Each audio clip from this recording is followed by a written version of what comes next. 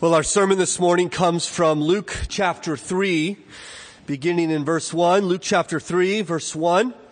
That is on page 858 in the Pew Bible in front of you.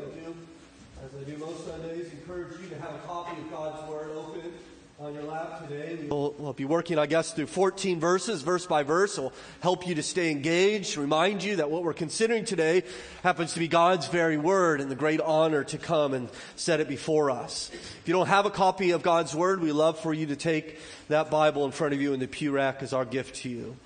So we find ourselves with the great honor of studying Luke chapter 3, beginning in verse 1 this morning. Hear now the Word of God. In the 15th year of the reign of Tiberius Caesar, Pontius Pilate being governor of Judea, and Herod being tetrarch of Galilee, and his brother Philip, tetrarch of the region of Iturea and Trachonitis, and Lysanias, tetrarch of Abilene, during the high priesthood of Annas and Caiaphas, the word of God came to John, the son of Zechariah, in the wilderness. And he went into all the region around the Jordan, proclaiming a baptism of repentance for the forgiveness of sins, as it is written in the book of the words of Isaiah the prophet, the voice of one crying in the wilderness, "Prepare the way of the Lord, make his path straight. Every valley shall be filled, and every mountain and hill shall be made low. And the crooked shall become straight, and the rough places shall become level ways. And all flesh shall see the salvation of God." He said therefore to the crowds that came out to be baptized by him, "You brood of vipers, who warned you to flee from the wrath to come? Bear fruits in keeping with repentance, and do not begin to say to yourselves, 'We have Abraham as our father.' For I tell you, God is able from these stones to raise up children for Abraham.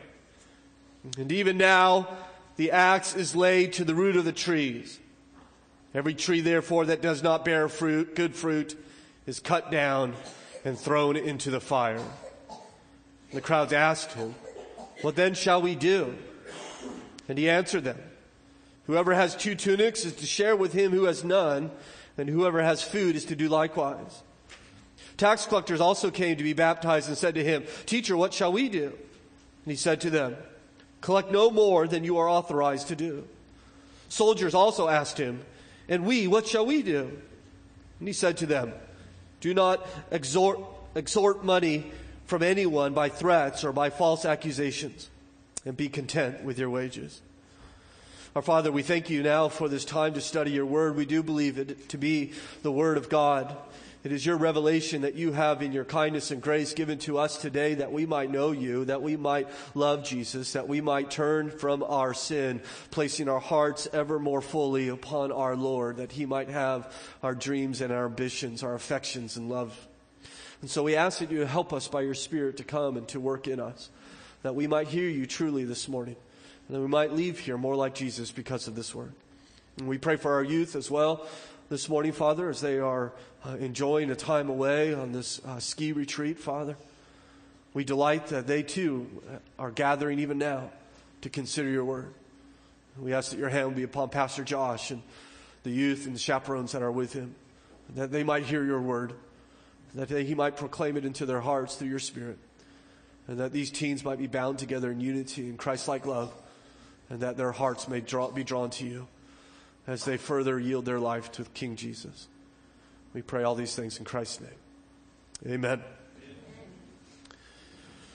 Ever since God called me to the pastoral ministry, I have found great joy in considering other pastors in which God has used, and especially those pastors who have exemplified great courage in the pulpit. I know I've shared perhaps some of these stories with you in the past, but they're so meaningful to me, I think they bear repeating. One of my favorite stories is from Hugh Latimer, the great preacher of old who once preached before King Henry VIII. In fact, as King Henry sat in his congregation, Hugh began his sermon with an internal dialogue. He said, "Hugh Latimer, does thou know before whom thou art to speak? To the high and mighty monarch, the king's most excellent majesty. who can take away thy life if thou offendest. Therefore take heed that thou speak not a word that may displeasure. But, he continued, then consider well, Hugh, dost thou not know from whence thou comes, upon whose message thou art sent, even by the great and mighty God, who is all present and who beholds all thy ways and who is able to cast thy soul into hell. Therefore take great care that thou delivers thy message faithfully. And he did, greatly offending the king. In fact, he was so offended, he demanded a public apology and returned the next Sunday in order to receive it, when Hugh Latimer once again mounted the pulpit and preached the exact same sermon he had given the week earlier. I would have liked to have been there to hear that. It had been an extraordinary time. Or consider, for instance, the great Protestant reformer Martin Luther, who at the Diet of Worms on April 18, 1521, stood before the arrayed princes and theologians of the church, including Charles of Maximilian, the Lord of Burgundy, Austria, Naples, Spain, the Low Country, the Holy Roman Emperor himself, in which Luther answered the archbishop when he demanded that Luther recount from his teaching, saying, I do not accept the authority of popes or councils, for they have contradicted each other. My conscience is captive to the word of God. I cannot and I will not recant anything. God help me. Amen. Here I stand. I can do no otherwise. I would have liked to have been there for that. Or consider the great American example, the Methodist preacher Peter Cartwright, who once preached before Andrew Jackson, the President of the United States. He was cautioned before he preached that Andrew Jackson would be joining him in his congregation. He began his sermon saying, I understand Andrew Jackson is here. I have been requested to be guarded in my remarks. Andrew Jackson will go to hell if he doesn't repent. Andrew Jackson reportedly said afterwards, Sir, if I had a regiment of men like you, I could whip the world. I would have liked to have been there for that. Or consider the biblical example. A text my family considered earlier this week in our family worship when Peter and John were arrested after healing a man, a crippled man. And they were brought before, the Bible tells us, all the rulers, elders, and scribes, including Annas and Caiaphas, plus the entire priestly family. And they asked him, in Acts chapter 4 and verse 7, when they set them in their midst, they inquired, by what power or by what name did you do this? Then Peter, filled with the Holy Spirit, said to them, rulers of the people and elders, if we are being examined today concerning a good deed done to a crippled man, by what means this man has been healed, let it be known to all of you and to all the people of Israel that by the name of Jesus Christ of Nazareth, whom you crucified, whom God raised from the dead, by him this man is standing before you well. This Jesus is the stone that was rejected by you, the builders, which has become the cornerstone, and there is salvation in no one else. For there is no other name under heaven given among men by which we must be saved. I would have liked to have been there for that. But I think I'd probably pass it all up if I could hear that desert prophet preach from his watery pulpit. You brood of vipers, who warned you to flee from the wrath to come? Today we consider John's ministry as we enter into the second major section of Luke's gospel. Really from Luke 3 verse 1 through chapter 4 and verse 13, we see Jesus being prepared for his ministry. And John will begin by preparing the people. And then we'll see Jesus being baptized and anointed by the Spirit and commissioned by the Father. And then we'll see Jesus go out, much like the second Adam, out into the wilderness to face temptation by the devil. This whole section, chapter 3, verse 1 through chapter 4, verse 13, we're calling the revealed Savior, because Luke is trying to show us that Jesus is indeed qualified to save us, to reveal Jesus to us. And today we're going to consider how John prepared the way for Jesus. We've understood John a little bit. We've heard a lot about him from chapter 1. We heard the promise from the angel to Zechariah. We've seen John leap in the womb. We've listened to his father sing praises and his birth. And we left John off at the very end of chapter 1 in verse 80. The Bible says, "And the child grew and became strong in the spirit, and he was in the wilderness until the day of his public appearance to Israel." And there's where we stopped until we get to chapter 3 and verse 1. And Luke picks up on the theme of John and what John is doing. And for the next 20 verses, and I hope over the next 2 weeks, we're going to consider John's ministry. Today we'll consider John's manner, his ministry, his mission, and his message. So first of all, consider with me John's manner. Note verse 1. In the 15th year of the reign of Tiberius Caesar, Pontius Pilate being governor of Judea, and Herod being tetrarch of Galilee, and his brother Philip, tetrarch of the region of Iturea and Trachonitis, Lysanias, tetrarch of Abilene, during the high priesthood of Annas and Caiaphas, the word of God came to John, the son of Zechariah, in the wilderness. Luke here lists no less than 7 rulers to give us the context in which John begins his ministry. He begins in the national scale, beginning with Caesar and going all the way down to the local priest over a subjugated people. Many people tell us, especially in our day, that facts of the Bible don't matter. That the historical events of the Bible aren't particularly important. What matters is the moral truth and the meaning behind it, and the spiritual ideas. I simply would suggest to you that Luke has a different idea. Luke is very keen to let us know the context in which John began his ministry, to tell us what was going on at that time, to let us know that John began his ministry somewhere around 28 or 29 AD. In fact, of these names of rulers and priests, what's interesting about them is that hardly any of them are known for anything other than their wickedness. Tiberius was a tyrant. Herod would behead John. Annas and Caiaphas would demand that the Lord be crucified. Pilate would see that it would be done. You see, what Luke is not only telling us is that this happened in history, he's telling us that the world was in the hands of the wicked. It was at this degenerate time that we read in verse 2. The word of God came to John. I think there's perhaps a lesson there. That the word of God can come at any time, and that you and I should never despair about what we see happening in our culture. Never despair about the cause of God's kingdom, no matter how dark the days may seem to us. You see, at the very moment when things might seem helpless, God may be preparing for a great deliverance. At the very time in which Satan's kingdom seems to be assured, God may be bringing out a great victory. It's for the very time that Rome ruled the world and ignorant priests governed the faith that the word of God came to God's people. And God's people responded in droves, and masses of people would come out to see John. The other gospel writers tell us all of Jerusalem came out. Some scholars speculate as many as 300,000 people would come out to see John in about his 6 months of ministry. I find it interesting that he had such a powerful and successful ministry, though he had no website or flyers. Right? He had no radio spots or public endorsements. He had no air conditioning or cushioned pews. John had no fog machines and pizza giveaways. And so how is it that people would come to him? How was this ministry so incredibly successful? Why is it that thousands of people came to hear John very much hurl insults at them and then warn them of the terror of judgment? Well, I would suggest to you it's because the word of God came, just as verse 2 tells us. It's the word of God that drew them. It's almost like the sight of land to those who are lost at sea was the word of God to those who had not heard it for 400 years.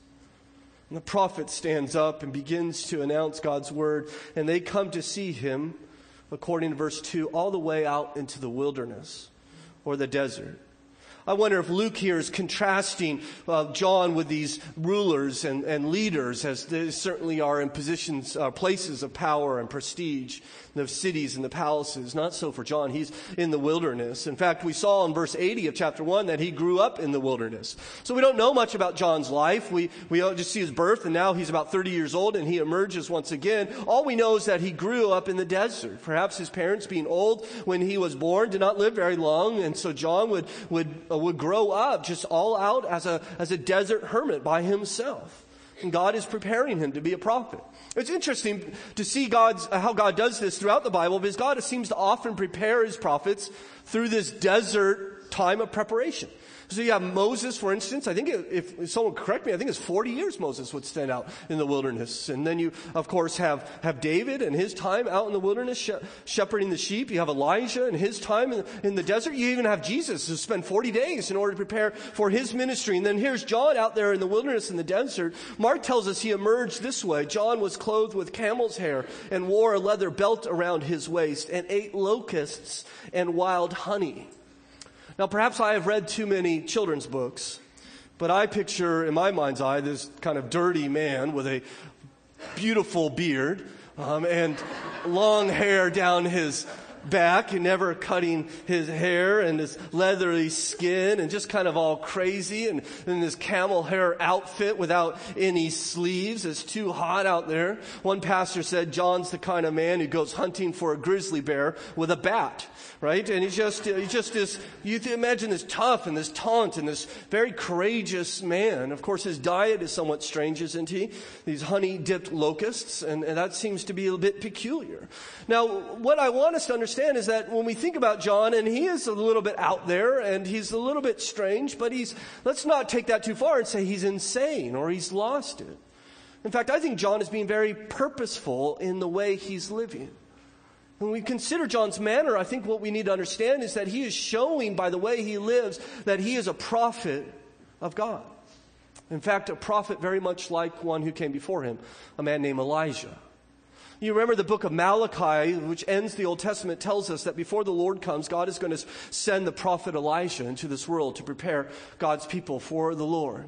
And then we saw in chapter 17, verse 17 of chapter 1, that the angel the angel Gabriel told Zechariah about his son. He will go before him in the spirit and the power of Elijah. And so John is coming, taking up the mantle of the prophet Elijah. Well, it's interesting because you read the Old Testament and there's a story of an evil king who fell through the lattice of his upper chamber and severely injured himself. And he wanted to know if he was going to die or how he was going to be healed. And so he sent messengers to seek favor from the god Beelzebub. And as they're on their way to go talk to the god of Beelzebub to help this injured king, they meet a very strange looking man in the way. And he tells them, in fact, he gives them a warning. And they don't even go on to the god. They just make a U-turn and they go back to the king. And we read in 2 Kings chapter 1 and verse 8, after the king said, "What did he look like?" The Bible says he wore a garment of hair and a belt of leather around his waist. And the king said, "It is Elijah." You see what John is doing in the way he lives is he's showing himself to be taking up the mantle of Elijah, the prophet who would call for repentance to turn back from their wicked ways. In fact, Jesus understood this as much. Turn over to Luke chapter 7.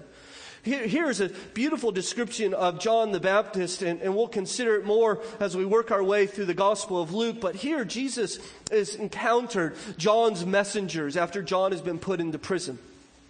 And in John chapter 7 and verse 24, when John's messengers had gone, Jesus began to speak to the crowds concerning John.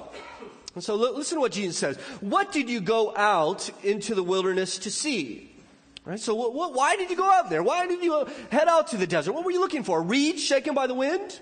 Right? Something weak and easily to push over? No, of course not. What then did you go out to see? A man dressed in soft clothing? And behold, those who are dressed in splendid clothing and live in luxury are in the king's courts. Right? He wasn't in luxury. What then did you go out to see? He asks a third time.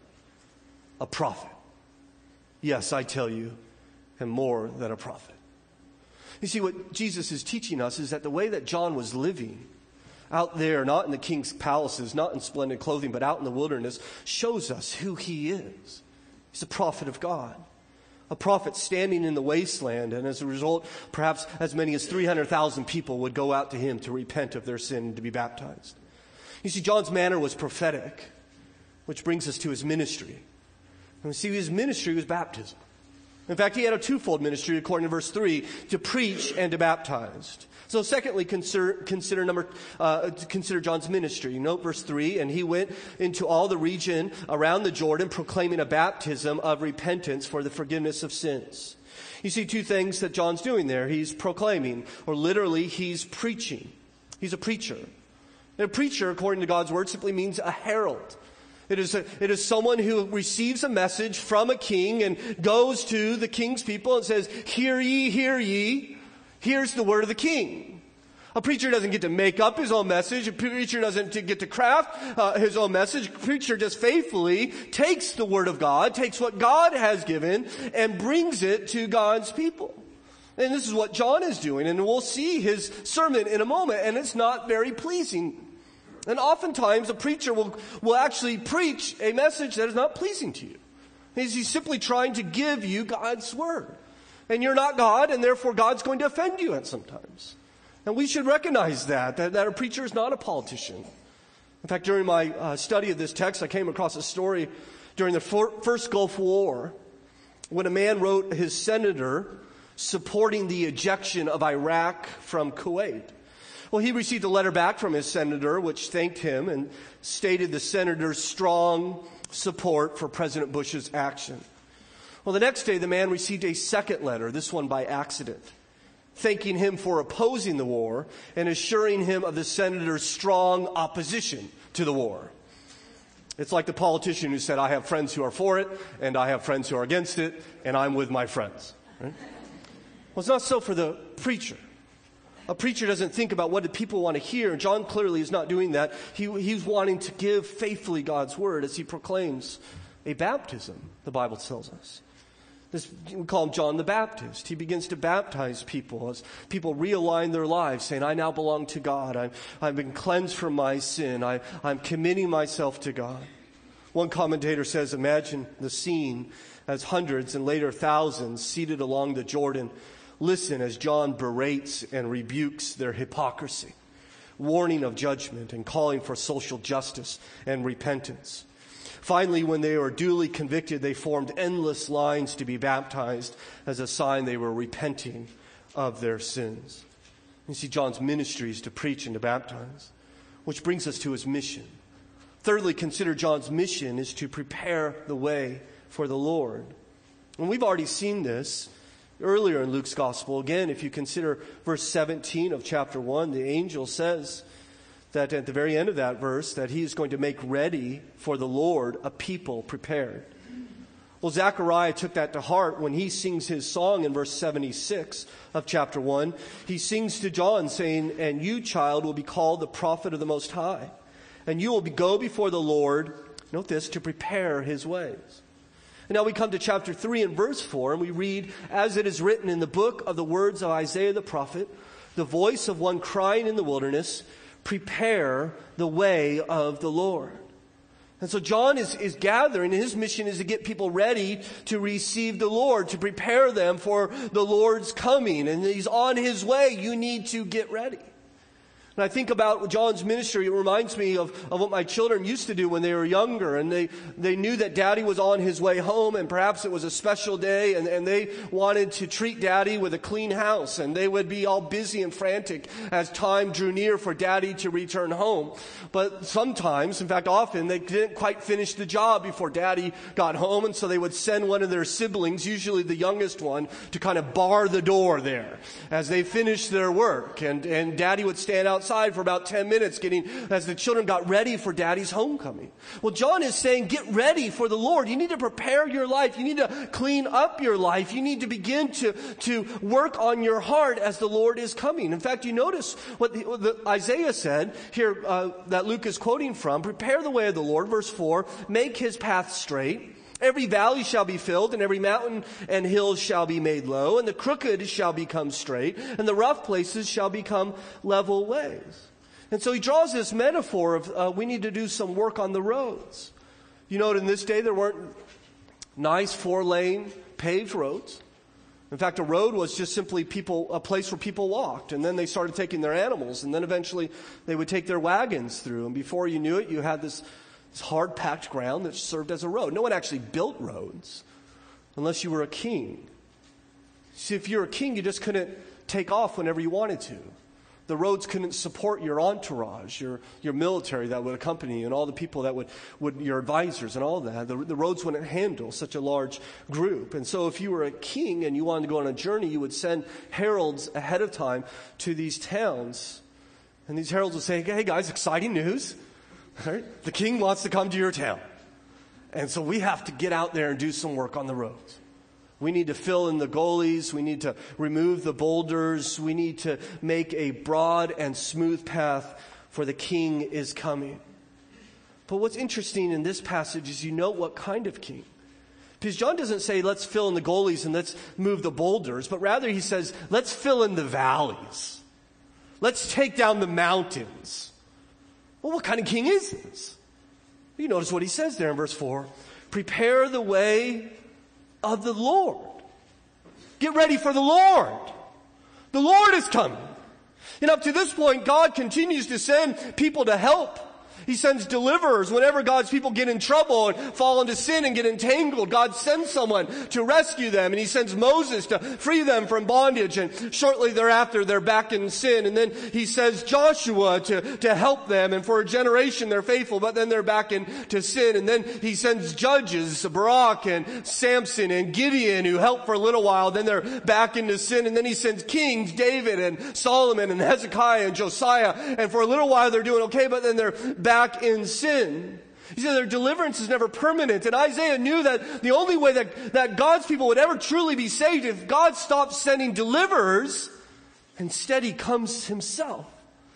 And so Isaiah, 700 years before Christ walked upon this earth, said, prepare the way of the Lord. The Lord is just the Greek translation of how they would use God's name, Yahweh. It's just a fill-in for the name of God. The one who sent Moses and David and Gideon. That's the one who's going to come. He himself is going to come. Every other deliverance is temporary and superficial and external. This one's going to be profound and permanent and internal. You see, if John the Baptist is the voice crying in the wilderness, then Jesus is none other than the Lord. You know, sometimes people say, well, I'm not sure Jesus is God. I think he's a good moral teacher, or he's a rabbi, he's filled with wisdom, but he's not Lord. Well, there are 100 places in the Bible that you could point them to, but this is perhaps no better than any. It's very clearly what the Bible is telling us is that Jesus is coming. He is the Lord, and John is to prepare his ways. You can bring them here. God is coming, and therefore you must get ready. This is what John is doing. He's using this metaphor of these roads, quoting from Isaiah. You see, no one actually built roads for Jesus. This is just a picture. The mountains and the valleys are a picture of human sin. And the mountains of pride need to be broken down, and the valleys of self-pity need to be raised, and the crooked and paths filled with deceit and jealousy, and the rough roads full of greed and disobedience need to be made ready. In fact, you know why? According to verse 6, see what the king brings. And all flesh shall see the salvation of God. He's bringing salvation. But in order for us to be saved, we need to understand what it is we need to be saved from. We need to be confronted with our sin, our rebellion. The gospel is not simply about how to have a good life. And Jesus is not simply a guru coming to give us wisdom or tips on life. The gospel is how we can be saved. The gospel is how Jesus dealt with sin. But in order to get ready for the gospel, you must first know about your sin. You see, John shows up and he is giving the diagnosis before Jesus comes with the cure. We must face the bad news about ourselves, John tells us, before you can welcome the good news. Perhaps you're here this morning, you're not a Christian. We're delighted that you are here with us today. And we hope that you feel welcome to come and be with us whenever you feel led.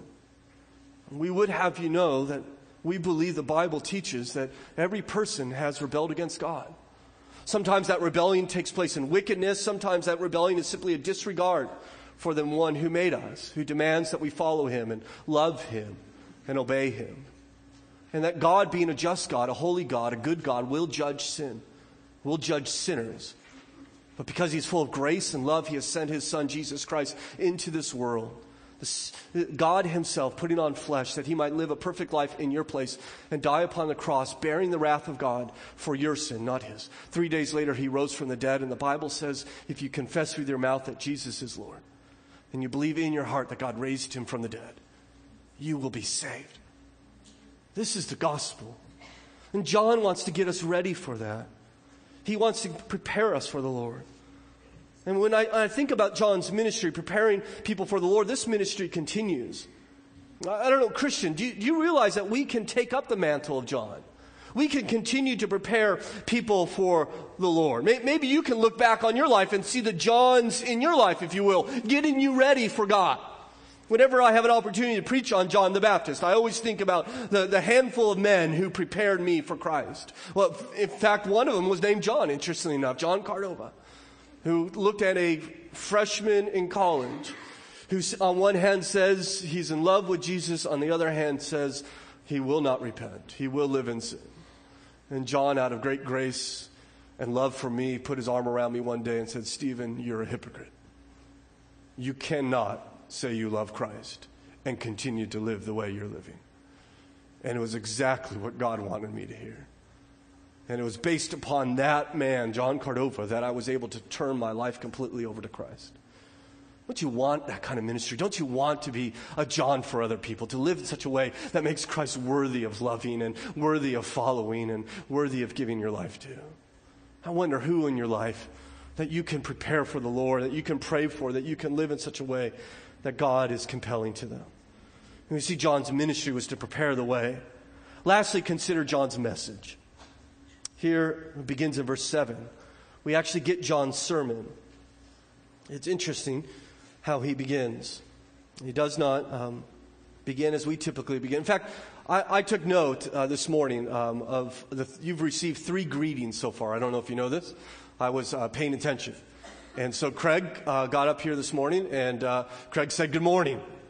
And that's how he greeted you. And John came up here and said, good morning. And Chris said, how y'all doing? Right? And so this is how you are often greeted at church. Well, notice John. He takes a slightly different tact. In verse 7, he said, therefore, to the crowds that came out to be baptized by him, you brood of vipers, who warned you to flee from the wrath to come? Right? All of a sudden, this hermit emerges, barefoot, homemade camel's hair clothes, big afro, bugs sticking in his beard, and people gather to him, and he's probably shaking a little bit because he's living off honey, and he's saying, you all are the devil's children. Repent, for wrath is coming. I don't know when's the last preacher that has ever greeted you by saying you all are children of the devil. I thought about starting that way this morning, but I like my job. So here's John, John doesn't care about his job evidently, because he is going to lay it on the line. In fact, John would not only do this, but Jesus himself would say in John 8 and verse 44, you are of your father the devil, and your will is to do your father's desires. He's calling them as a brood of vipers, the children of the devil. Therefore, he says in verse 8, repent. Bear fruits in keeping with repentance. Now, repentance is when we turn our heart. And we turn our heart from loving the things of this world and the idols in which we have created and place our heart back upon God. And that change in heart, that repentance changes the way we live. It bears fruit. So do not confuse the fruit of repentance with actual repentance. Repentance takes place on the inside. The fruit is the evidence, the change in life that takes place once we change our hearts. And oftentimes, in fact, repentance is used synonymously with faith in the Bible. In fact, when Jesus, after he was raised from the dead, he'll gather his disciples together. And in Luke 24, he'll say, thus it is written that the Christ should suffer and rise again from the third day, and that repentance for forgiveness of sins should be proclaimed in his name to all the nations. And so very much, Jesus told us to do very much what like John is doing, call for repentance. John tells us there's a reason for repentance. You see this throughout his message. And the reason is that the wrath of God is coming. And God's patience is going to end. And God will one day execute judgment. Note verse 7. He says, you brood of vipers, who warned you to flee from the wrath to come. And again, verse 9. Even now the axe is laid to the root of the trees. Every tree that does not bear good fruit is cut down and thrown into the fire. He says, if you do not show evidence of your repentance, you're going to be cut down. You're going to be not just cut down, but thrown into fire, what Jesus will call the lake of fire, hell itself. And for good measure, note verse 17, a verse we'll hopefully consider next week. His winnowing fork is in his hand to clear the threshing floor and to gather the wheat into his barn, but the chaff he will burn with unquenchable fire. See, John says there are two types of people. There are wheat and chaff. There are sons of God and the sons of the viper, sons of the devil, and some will be gathered into heaven, and some will be burned with unquenchable fire. Scripture tells us, friends, despite what we want to think in our day, that God has righteous fury against sin.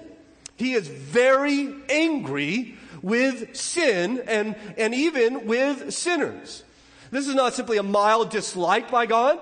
This is a righteous fury that he has. You want to know how angry God is with sin? You have no place better to look than Calvary's cross, where you will see the full exhaustion of God's wrath as his son is crucified. That's how angry God is with sin. This is why when we reject Jesus, it not only hurts God, but it makes him angry that he would actually put his son on the cross for you, and that would not be good enough for you to actually turn from your sin and embrace him.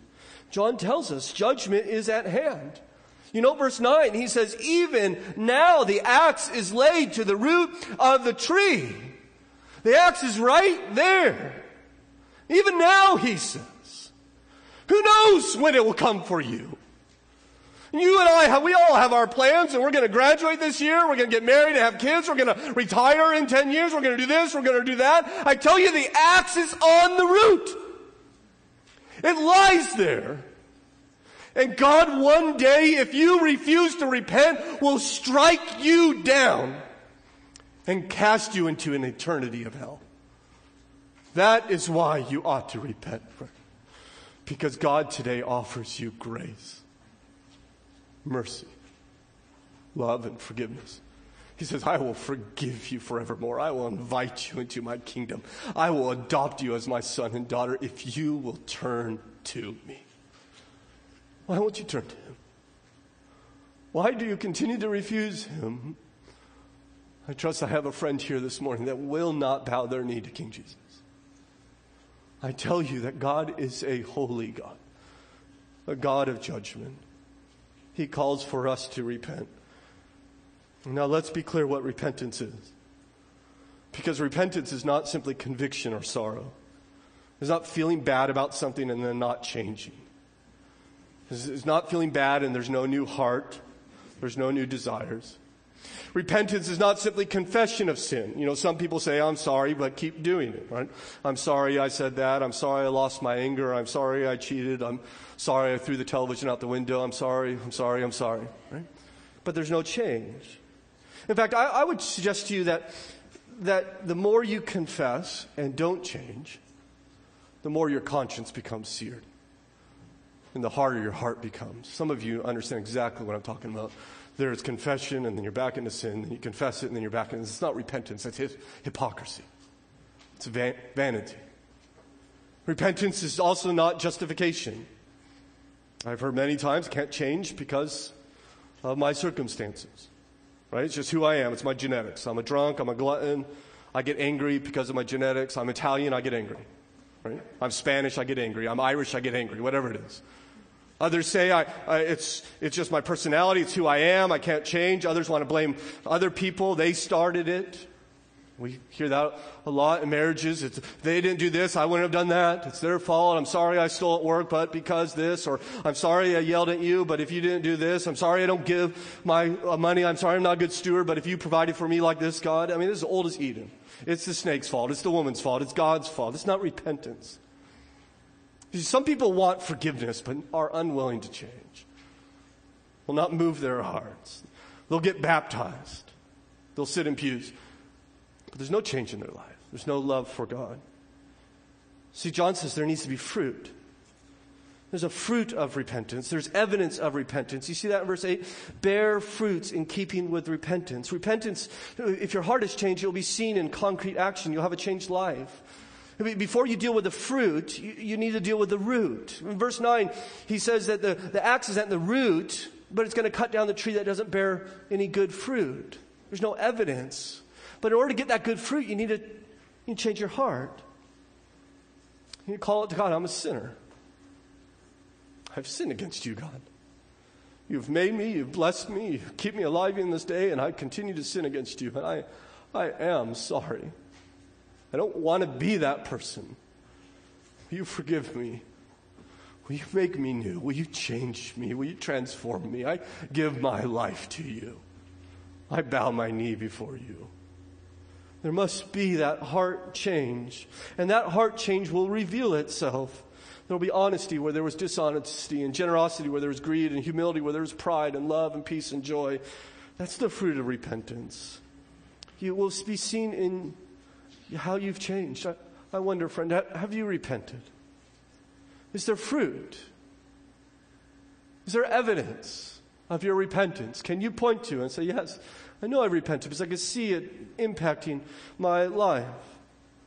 And by the way, repentance is not just something you do at the beginning of your Christian life. It is something you do throughout your Christian life. It is how we start, but it is how we continue. Martin Luther, when he nailed his 95 Theses upon the castle door, he began by saying, all the Christian life is one of repentance. It's all repentance. I wonder, Christian, when is the last time you have truly repented to God? I wonder what right now in your life you should repent of, where your heart is set upon an idol that you need to take it off of. I wonder what God would do. And God says you all have to repent. You need to bear fruit of repentance. And the people are listening to this and they say, well, okay, what does that look like? What does the fruit look like? Verse 10. And the crowds asked him, what then shall we do? And so there's a crowd saying, okay, what are we going to do? And John could have said 100 things about repentance, but you know what he talks about? He talks about their money. Interesting enough, he talks about their possessions. In fact, we're going to see throughout Luke that Luke's going to teach us that faith in God, that relying upon God's grace, receiving His mercy changes how you deal with your money and how you deal with your possessions.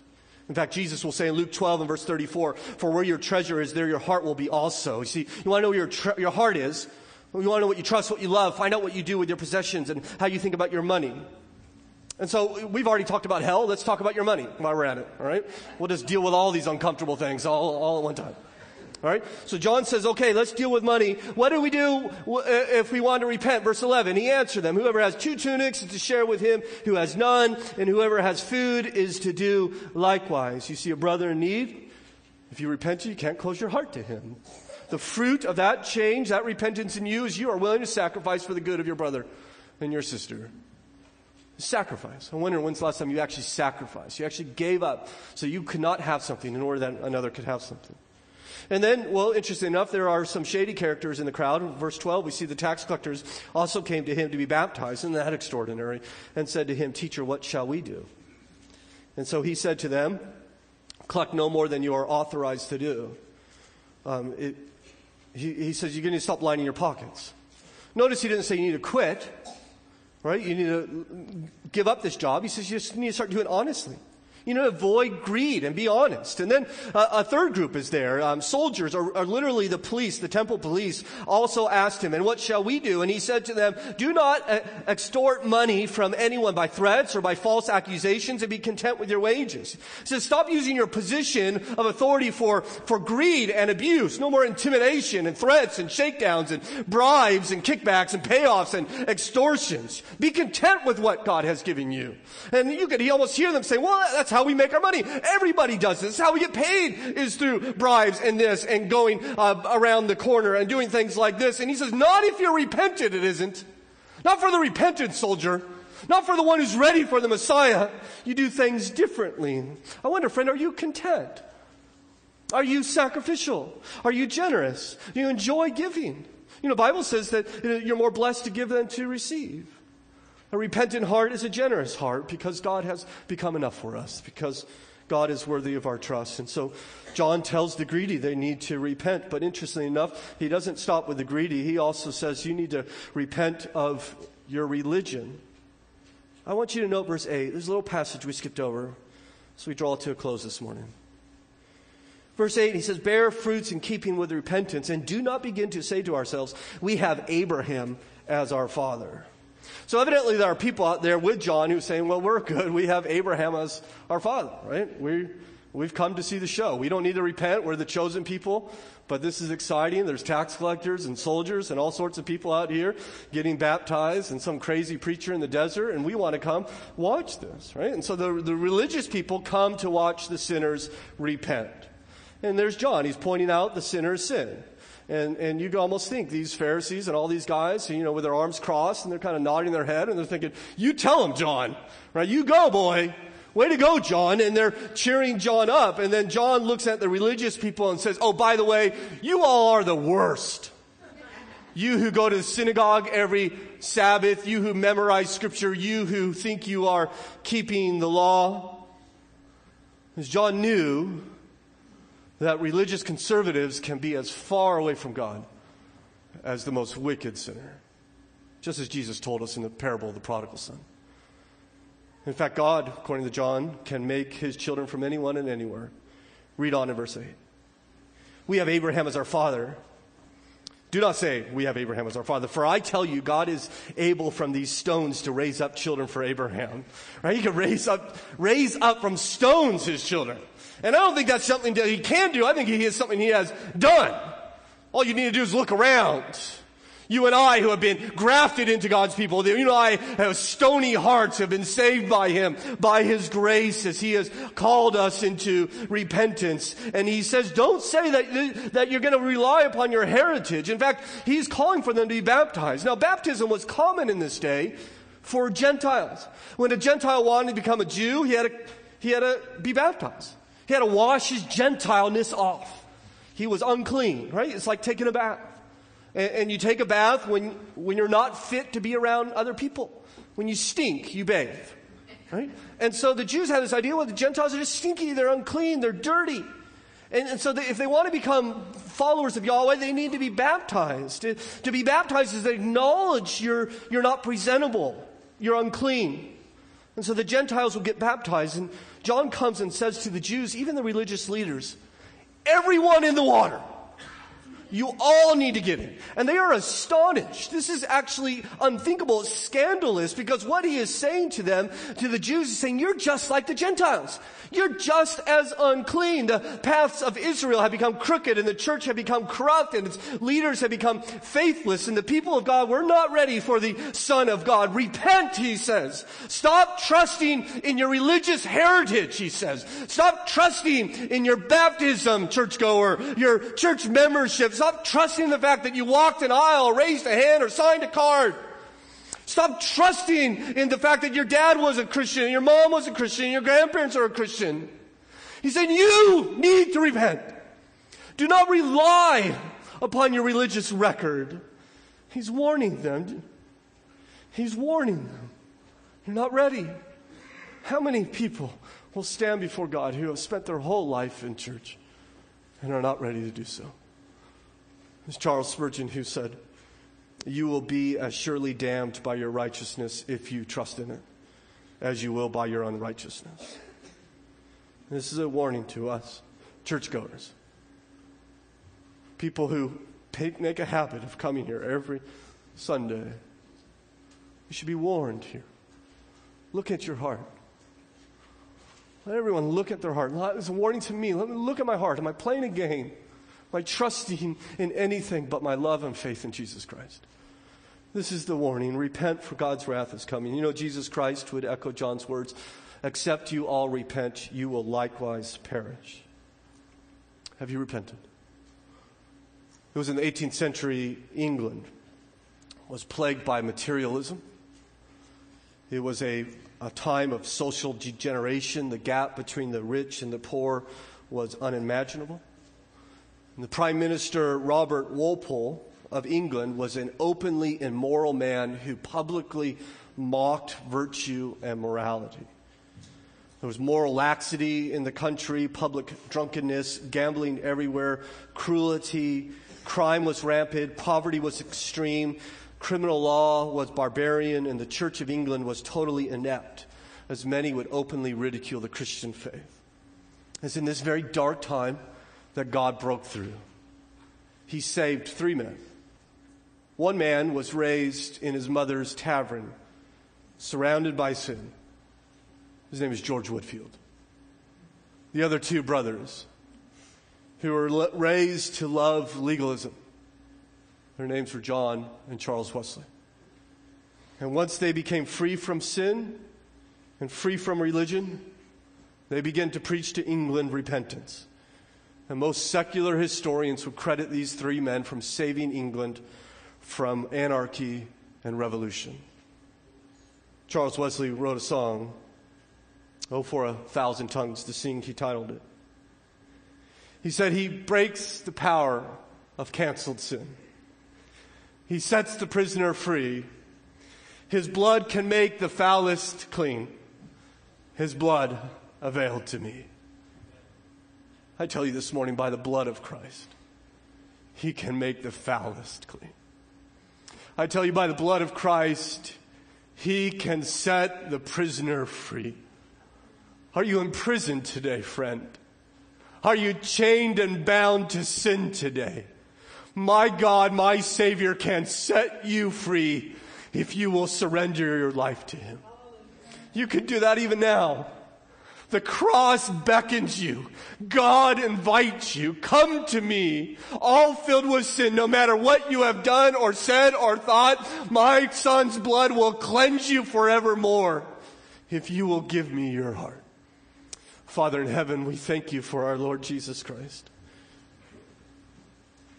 We thank you that out of great love for sinners like me and like my brothers and sisters here, he has come for us. He has come to save us. But in order to be saved, we must understand what we must be saved from. And it is my rebellion. And it is our rebellion, our sin. I trust, Father, there is one here today that has yet to turn their life over to you. May you, by your Spirit, teach them your word, which clearly says the axe is laid on the root. Tomorrow is not promised. Will you help them, Father, by your Spirit, even now, to call out to you, saying, God, I've sinned. I am a sinner. I am living my own life, and I am so sorry. I believe that Jesus Christ is the Son of God. I believe he died on the cross to pay my penalty for my sin. I believe he rose from the dead, and I give him my life now. I repent. Father, will you not do that today for your glory and for the eternal gain of my friend or friend here who does not know you? For the rest of us, dear Lord, those who claim Christ, will you help us to continue to repent, to hate sin, and to love Jesus? I trust we all have repentance to do. Will you help us to do so through your Spirit, we pray. In Christ's name, amen.